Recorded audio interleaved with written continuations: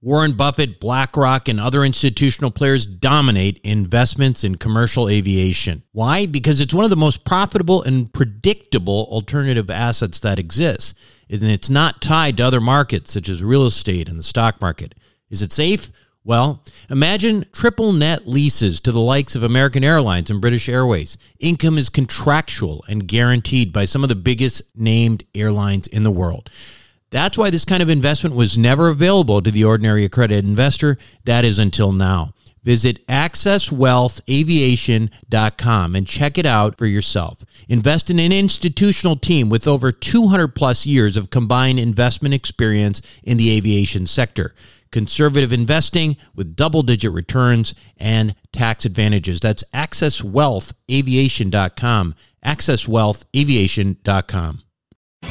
You are listening to the Wealth Formula Podcast with Buck Joffrey. Get ready to change your life. Welcome, everybody. This is Buck Joffrey with the Wealth Formula Podcast, coming to you from Montecito, California. Just this unincorporated Santa Barbara, if you're wondering what that is. We are out of the crosshairs of the fires going on out here in California. Although I have to tell you, even the sky is starting to get a little orange here.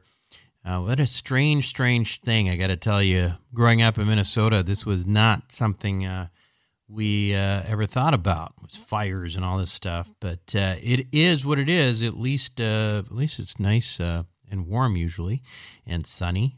Well, listen, with regard to this show today, before we get started, I want to remind you that there is a website called wealthformula.com. Wealthformula.com is the home of this podcast. It's where it sits. You could play it from there if you want. But bigger issue for you is that you should go there and make sure that you take advantage of all the potential resources that website provides you with. Free books, lots of free stuff, free presentations, asset protection, free books from me and from George Newberry. All sorts of stuff. And it's also where you go if you want to sign up for our investor club, our accredited investor club, which I highly encourage you to do if you are if you're an accredited investor. By the way, those definitions have changed a little bit recently. The numbers are the same, but I think I can't remember exactly offhand. You should look it up though. If you do have some financial designations behind your name, basically that counts you as being accredited as well now, regardless of what your financial situation is. So look that up. Maybe we'll talk about that more some other time, but I don't have it handy on me right now. Today, I would like to talk a little bit about the psychology of this whole pandemic thing right now. When you think about it, people are social animals. We're designed to be out there and mingling and with each other and hanging out. We aren't designed to be wearing masks, not touching each other, quarantining. Yet for the last 6 months, that's really been our predicament. And at the same time, during this period of, isolation from one another against our nature, we live in a society, of course, that gives us the opportunity to socialize in other ways vis-a-vis social media, which has proven in the literature, in the medical literature, and the psychiatric literature to increase the likelihood of, loneliness and depression and all that. But it's all we got, right? And then we've increased our collective screen times and subsequent exposure to toxic blue light. I mean, if you've not seen, some of the effects of blue light, I would suggest you look those up as well. I remember watching a documentary on blue light. It's kind of freaky, talking about even anything from depression to cancer, etc. Anyway, right now with the screens and all that, we're exposed to these blue lights, all hours of the night, and it's really, I think, going to take a toll. It's taking a toll on us already, but it's going to continue to have followed for years to come. The whole scenario, honestly, is a perfect setup for individuals already susceptible to depression or other mental health issues. And, the reality is, in this cohort of ours, our listeners, this is actually going to be something that comes up quite often, because what you find is in high performers and high paid professionals and highly educated individuals, having some level of depression or other mental health, infirmities is actually quite common. It's probably what, makes, probably is in part what drives us and makes us great at what we do. But it's really a perfect scenario for people who've already got something underlying to really, get hurt more. And in fact, people who've never even experienced psychological issues now are experiencing it for the first time because of the true, inorganic nature of our current lifestyles. Divorces, domestic violence, suicide rates, they've all dramatically increased across the country, and I'm sure the globe. Yet, this kind of fallout from COVID-19 is not really that appreciated, I feel like. You don't really hear about it as much as you hear about the COVID numbers, the COVID deaths, and the positive tests and stuff. And in reality, it's probably affecting quite a bit more people than the actual viral infection itself. But, it's just not been appreciated adequately in the media. It's not been recognized, more importantly, as consideration in the big picture of pandemic era policy, which I think is, incredibly important. The non-medical, non-economic consequences of the pandemic era are real. They've got a huge negative impact on many of our lives. Some people, you actually have reported some very positive stuff too, which we'll get into in this interview as well. But to hear about what's going out in this part of human existence, especially if you're one of those people who I'm describing right now, who feels like, man, I'm feeling kind of blue, and people I know are feeling kind of blue. What's going on there? What's on people's mind? What are people doing? You're definitely going to want to listen to this show today with my friend, Joel Wade, who is a therapist, and he's also a personal coach that actually a number of Wealth Formula listeners have reached out to, and you may consider doing so yourself after this interview. Anyway, when we come back, an interview with Joel Wade. Worried about saving too little too late for retirement? The Wealth Accelerator may be exactly what you need. With the help of some of the oldest and most reliable insurance companies in the country, Wealth Accelerator allows you to take most of the upside of any good year in the stock market and use bank loans to magnify those returns significantly. And what if the stock market has a bad year? No need to fear. Wealth Accelerator is engineered so you don't participate in the losses of the market, no matter how bad of a year it is. Sounds too good to be true, right? But it's not. It's simply the same financial engineering that the ultra-wealthy have been doing for years. Now it's your turn. Check it out for yourself by going to wealthformulabanking.com. Again, that's wealthformulabanking.com. Self-storage is a necessary evil. It's where you keep your stuff and forget about it. No wonder this stuff is so profitable and recession-resistant. The Wealth Formula community, well, we've benefited from that. We've made lots of money in this space with Reliant Real Estate, one of the largest self-storage companies in the country. With an average investor internal rate of return of almost 34%, with hold times just over 3.5 years, these guys know what the meaning of velocity of money is.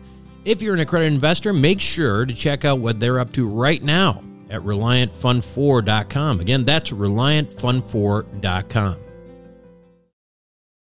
Welcome back to the show, everyone. Today, my guest on Wealth Formula Podcast, well, he's been on recently, although it seems like a million years ago. His name is Joel Wade. Joel is a PhD. He's a therapist and life coach who has really specialized in this concept of happiness. And if you go back to some of our pre-COVID podcasts, you'll see see that. In fact, he is the author of The Virtue of Happiness and Mastering Happiness, and creator of an in-depth online course called A Master's Course in Happiness. He's also a world-class athlete, having won multiple national and world championships in water polo, and the unofficial therapist of the Wealth Formula podcast. Joel, welcome back to the show. Thanks, Buck. Good to be here. So, I never did ask you about that. So tell me about the water polo. Did you end up like in the national, they were like the Olympics and stuff, or? I played our college team at UC Santa Barbara, actually. We won the NC2A championships back in 1979. And we were actually the first team ever to do that at UCSB. So yeah, we were kind of celebrities there for a bit, and I think there's only been one other team, a soccer team that's won it since. Yeah, I never really thought. I mean, I live in Santa Barbara. I live in the Montecito area, and we don't usually think of the UCSB as a big sports power, but I guess that was a different time. So I mean that's great. So you're still doing, you're still keeping up with it a little bit. Yeah, and actually a lot of my teammates from that team, we still play together on a master's level, and we usually play in the national championships and the world championships for master's level, and wow, and we've done pretty well. We've won a bunch of championships over the years, and that's great. And it's really fun to be able to play with friends of over 40 years. Yeah. And so it's great fun. Good for you. Well, listen, I am obviously, since we last talked, this 900-pound gorilla landed on the earth. Yeah. And started infecting everybody and created all this craziness in the world that I think some things that have been perhaps underappreciated in the larger health discussion has been how this is affecting mental health. And I'd love for you to, kind of talk about that, since, you're on the front lines in that battle. Mm-hmm. You know, what are you seeing out there? And obviously, you're getting more clients, the same clients who are now things that are getting worse. Talk about some of the common themes and problems that people are experiencing right now. Yeah, well, first of all, I guess the most pervasive thing is probably depression, because our mood system's designed to help us survive. And so when we get in a situation where we feel helpless or, stuck and we can't get out of it, our mood system naturally and in a healthy way sort of drops down our energy, gets us to reflect and kind of take stock and think, is this the right path? If you're a grizzly bear and you've been hunting salmon in the river for 4 hours and you haven't caught anything, it's like, maybe I'll go do something else. Yeah. So, in a sense, this, especially with the lockdown, but also because it's not something we have a lot of control over, it naturally, I think, drops a lot of our mood systems. Not everybody, but it's common for people's mood systems to go, well, I guess I can't do that. I guess I can't do that either. Maybe I'll rethink these things. So in a very natural, sort of healthy, organismic way, it drops our mood system down. The problem is it's been going on for a long time now. And so it's been months and months. And it takes a while for our mood system to drop us down. And then it takes a while for it to rev us back up again on the other side. So I think that's the most pervasive thing. Is I think a lot of people have a feeling like we're on pause right now around the world. Right. And we kind of are. Yeah. I'd like to drill down a little bit on the idea of depression, because, I think it's probably a good idea for us to discuss that a little bit more in the context of what exactly clinical depression is and how it's different from just feeling blue. And the reason I bring that up is because I think that, obviously my own background as a physician, I view depression, clinical depression, ultimately as a disease in the same way that, diabetes is a disease. And if it gets bad enough, there are things that you can do about it. So I would think it would be a good idea, I think, just as a sort of public service moment, to give everyone an idea what exactly is clinical depression, and when, at what point does it seem like, well, maybe you got to see somebody or whatever. Yeah. Well, I think there's a lot of flux right now in terms of diagnoses for mental health issues.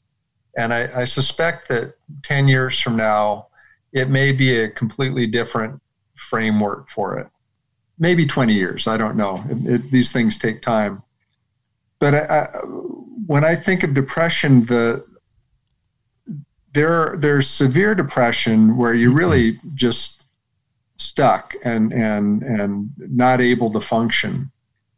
And it makes sense to look at that as a disease, but a lot of the more recent research and sort of framing of that and understanding of that, it may not be, it's not the same thing as diabetes, because there are things that are somewhat predictable about what brings us down and what affects our mood system. And just practically speaking, as a clinician and a life coach, that I'm always looking for, well, here's the situation. How do we make it better? How do we improve it? And what I found is that it's most helpful to think of it as kind of healthy functioning gone wrong, almost like. But isn't that disease, Joel? I'm sorry? Isn't that disease basically healthy functioning gone wrong? It's maybe more like an allergy where our systems overreact to something, or there's certain things to watch out for, and if I make sure I'm not stung by a bee, as best as I can, then chances are I'll avoid that. Because there are certain things that make us more susceptible to depression. One is temperament. So if by temperament we tend to be sort of more anxious, more worried about stuff, more sensitive to stuff, it doesn't mean we'll be depressed, but it's easier for us to get depressed than somebody else. If there's certain stressors that happen, and I'll go into that a little more, that can knock us down. And like this COVID thing, that's a stressor, and it changes the external environment in a way that we can feel kind of helpless, and that can lead to lower mood. So there's things that can set us up, and habits, sort of routines that disrupt our natural flow. Like if your sleep if you have to work the graveyard shift, for example, or it changes a lot, so you don't get a regular routine of night sleep, or you don't get physical activity. There are certain habits and routines that can make depression more likely or less likely. So let me ask you this, though. We've got a lot of people out there who are feeling blue. Yeah. At what point am I just feeling blue, and what point is it depression and I should potentially look for some help? I think with any issue like that, but let's stick with depression, if it's interfering with your functioning. So, I mean, we all have good days and bad days, but most fluctuations in mood last about a day. So if you have a bad day, you're probably going to feel not very good that day, but the next day you're probably actually going to feel a little better than normal. Our mood system bounces us back up unless there's something more chronic happening. So there are things like loss is a big trigger for our mood system to drop us down, because if we lose somebody dear to us, it changes the equation of our lives in a way that we really need to stop and take stock of things. Do you buy in sort of the DSM-4 criteria, that kind of thing, or you do sort of more Gestalt feeling in the depression side? I think I find it more useful in my work to think of it as a natural biological process. So, I mean, we have our different systems. We have our sympathetic nervous system that kicks in if we're in danger. And I see our mood system as something that kicks in to make it more likely that we'll survive a situation that we maybe are stuck in. I'll give you an example. For drug companies, when they're looking for a chemical to help that might help depression, there's an experiment they do where they hang mice by their tails in a situation where they can't escape. So they're hanging there and they struggle and they're running and they're trying to swing around and climb their tails or whatever they can do. After a couple of minutes of doing that, they relax and they just kind of give up. And they might kick a little bit, but they just kind of give up because their mood system is seeing there's no way out. And so really the best survival strategy at that point is to just wait and see if things can improve. We got a lot of mice hanging these days. Yeah. Yeah. But some are going to be able to handle that better than others, right? Yeah. Yeah. Well, and in the experiment, after a couple more minutes, they let them go and they're fine. But to see what chemical might be a good antidepressant, they see what can make the mice kick around longer. Well, is that actually helping depression? Because if the mice keep kicking for long enough, they could die from the stress of it. Mm-hmm. So it's not continuing to kick around when there's nothing you can actually do is actually not a very good survival strategy. So a lot of times when we think of somebody that's depressed, we think, oh, they're just not motivated enough. You know, why don't they get out and do something? What's wrong? When sometimes what's happened is they've persevered with something that they actually don't have, there's no hope of achieving it. So they're striving after a goal that they can't achieve. And it could be a real abstract goal, like, you know, why can't I make world peace happen? Sure. And so that kind of helplessness can drop us down. We talk about depression, just in general psychiatric illness. Mm-hmm. We've got a lot of people living together who normally don't spend that much time together. And I'm hearing, I'm hearing a lot about a lot of divorces, a lot of long-time relationships falling apart.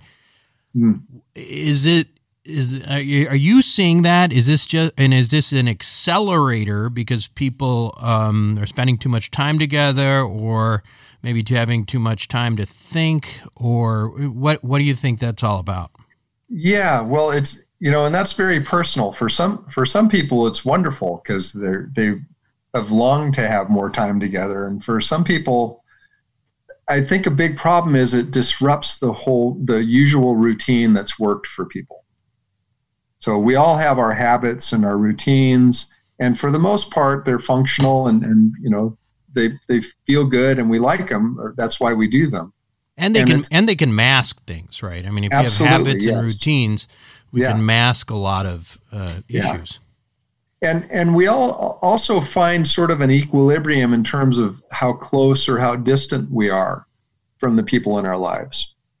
I mean, we have friends that we're really close to that we could spend tons of time with, and other friends, it's nice to see them every once in a while, but you don't really want to spend all your time with them.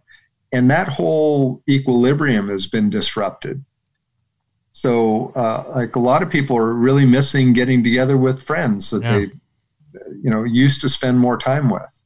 And then there's people that are stuck together in the same place that really that's not the equilibrium they established that worked for them. And then there's more conflict, more, arguments. So it's really a big disruption in the equilibrium.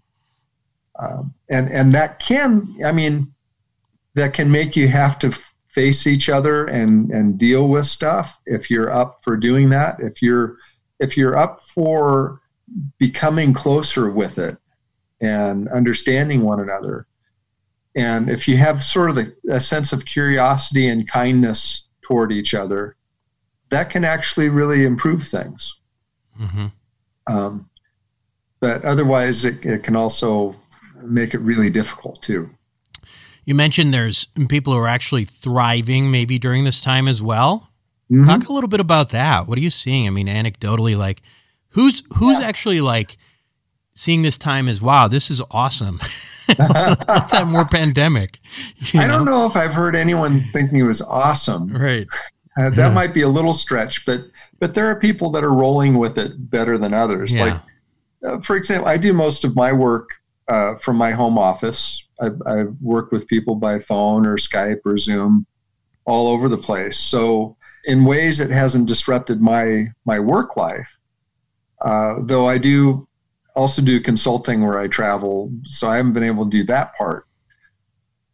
So I guess people where it hasn't disrupted the routine very much, or I think if people are naturally more introverted and they like to stay at home, or they like to stay at home with their mate and just them, it probably feels like this is pretty good life. Yeah. Kind of how I wanted it. Yeah. So let me ask you this, in terms of, this is a really unique time in history. Yeah. But, obviously you've been doing this stuff for a while now. Tell me how this kind of trauma is different than, say, the trauma of, 9/11 and how that affects people. What's the difference? I mean, because both are bad and both have but what are the similarities and differences between that kind of trauma and this kind of trauma? Well, I think something like 9/11 or an accident, something that's an acute thing, it's very disruptive in a very big way all of a sudden, and that can kind of shatter our normal way of being. And so the quickness of it, it's kind of like if you lose somebody all of a sudden that you weren't ready for, it can be different than somebody that's, maybe a loved one that's in their 90s that passed away and you're kind of ready for it. This, I think, can be traumatic in that it is changing our routines. And so for some people that will feel like a shattering of their routines. If someone's been fired from their job or their business goes under, I mean, I see all kinds of businesses around town that have closed and closed for good. That shattered somebody's life's work, maybe, or at least work that for a couple of years took them to get to that point. And that's a very acute trauma as well. And with any kind of trauma, the goal is, first of all, you want to be able to kind of reestablish a sense of connection with people. Because part of what happens with us in trauma is we get stuck in sort of our sympathetic nervous system, fight or flight, or if it's too acute, we can go into freezing. Which is kind of like, when you see animals that are caught by a predator. And there can be echoes of that linger because of our big complex brains that make stories around them. So there's the acute part of the trauma where we want to be able to relax out of our emergency nervous system, just as a shorthand, into our higher brain function and our capacity to connect with other human beings. But longer term, there's also a process of integrating what happened so that you can grow from it. Because there is a something called post-traumatic growth that's been studied a lot more the last several years. And it's not by any stretch that we want to deliberately traumatize ourselves so we'll grow. It's not a technique for good, effective growth. Yeah. But when it happens, it's possible to grow from it, to integrate it, to find meaning in what happened, and to find, maybe what do you understand now that you didn't before? And how can that help you move into the future? As we sort of come out of this, so you see an opportunity for a lot of growth, obviously. Yeah. And again, not to make I'm not trying to paint a rosy picture of this. This is not a good thing. Well, I mean, it's kind of like, the idea of intermittent fasting. The idea is you fast and your body thinks and it starts getting rid of old worn out cells and then new cells grow. I mean, that's the idea behind intermittent fasting. It's sort of similar to that, a little bit of trauma, that kind of thing. Yeah.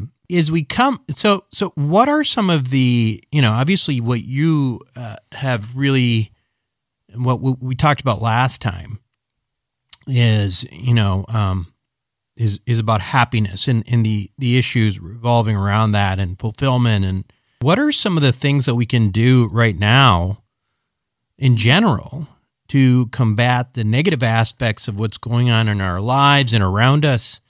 And, trying to, in general, I mean, if there's just like a few tools that you have in mind just for people to give a go, because it sucks.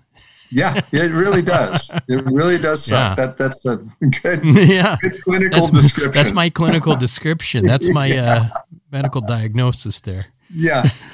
Well, I think the best thing we can do with this is look at how can we lean into our future from this, because this is going to pass. I mean, the infection rate's already going down, and the at some point this is going to run its course.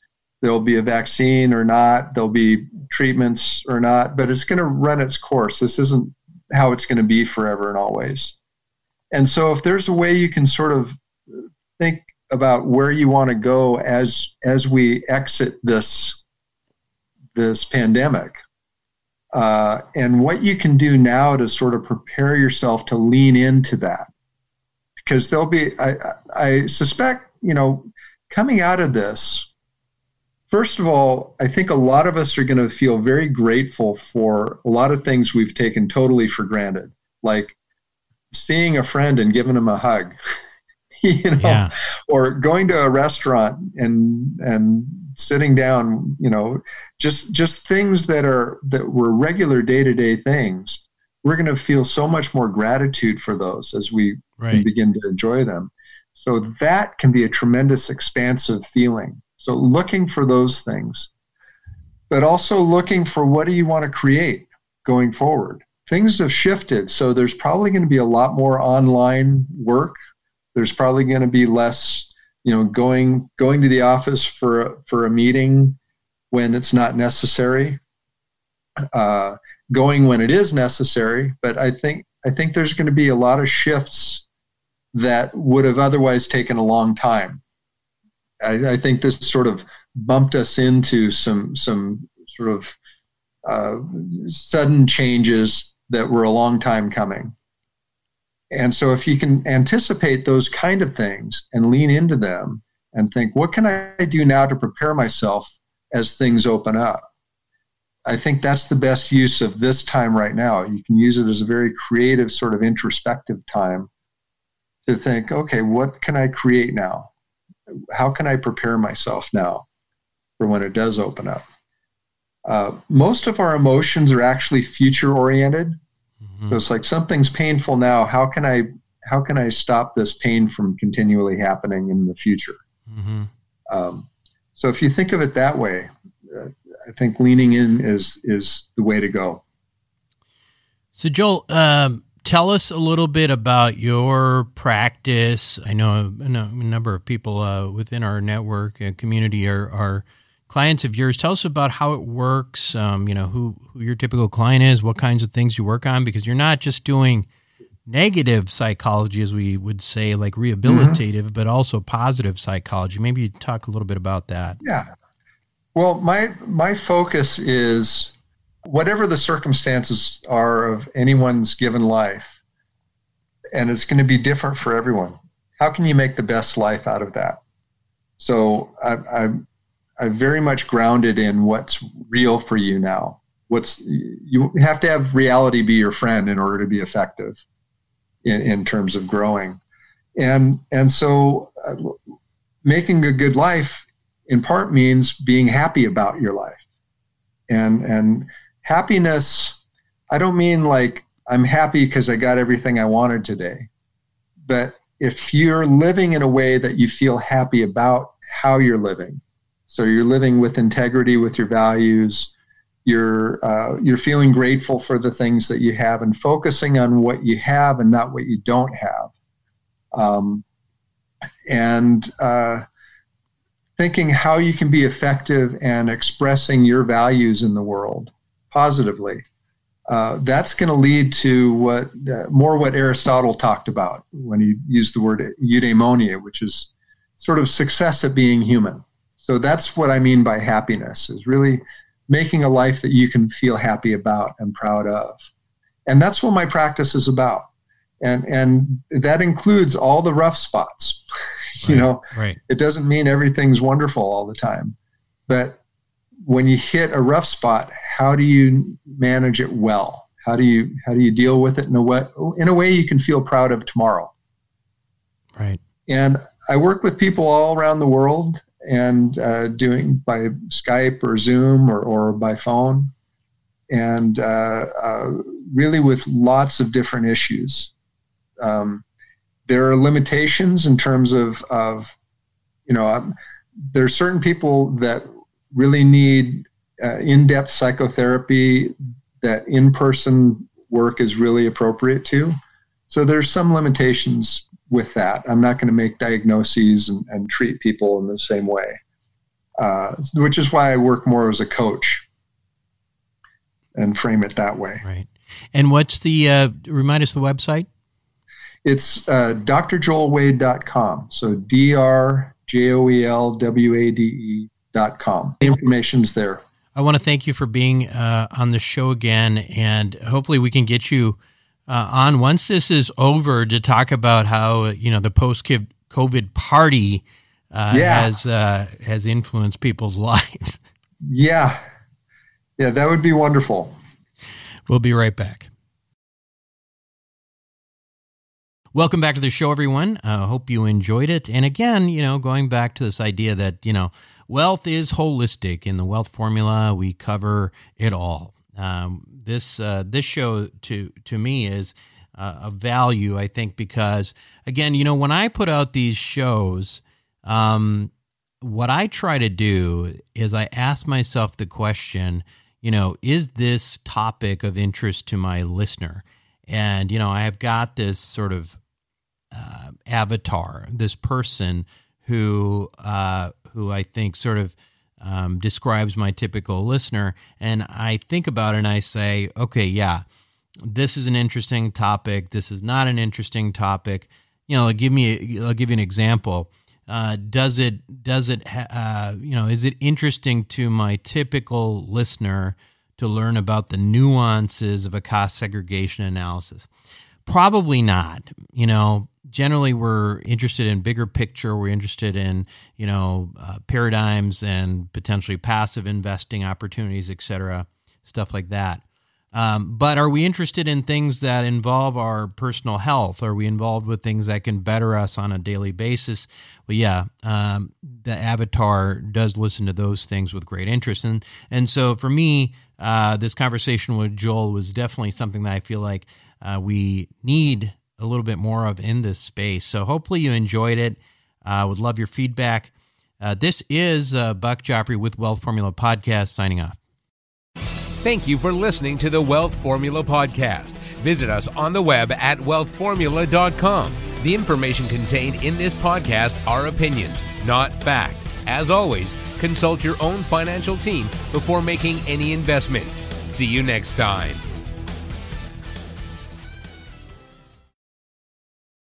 Buck Joffrey here from Sapio with Buck Joffrey. Aging might become reversible over the next 10 to 20 years. It's already being done in lab animals, so it's just a matter of time. Our challenge? To be healthy enough for when that time comes. As a former scientist and surgeon myself, my goal is to figure out how to do that and to share it with you. I wrote a book called Living Longer for Busy People that you can download for free at sapiopodcast.com. You'll be amazed at just how a few daily adjustments can add years of a healthy life for you. Again, download it for free, sapiopodcast.com.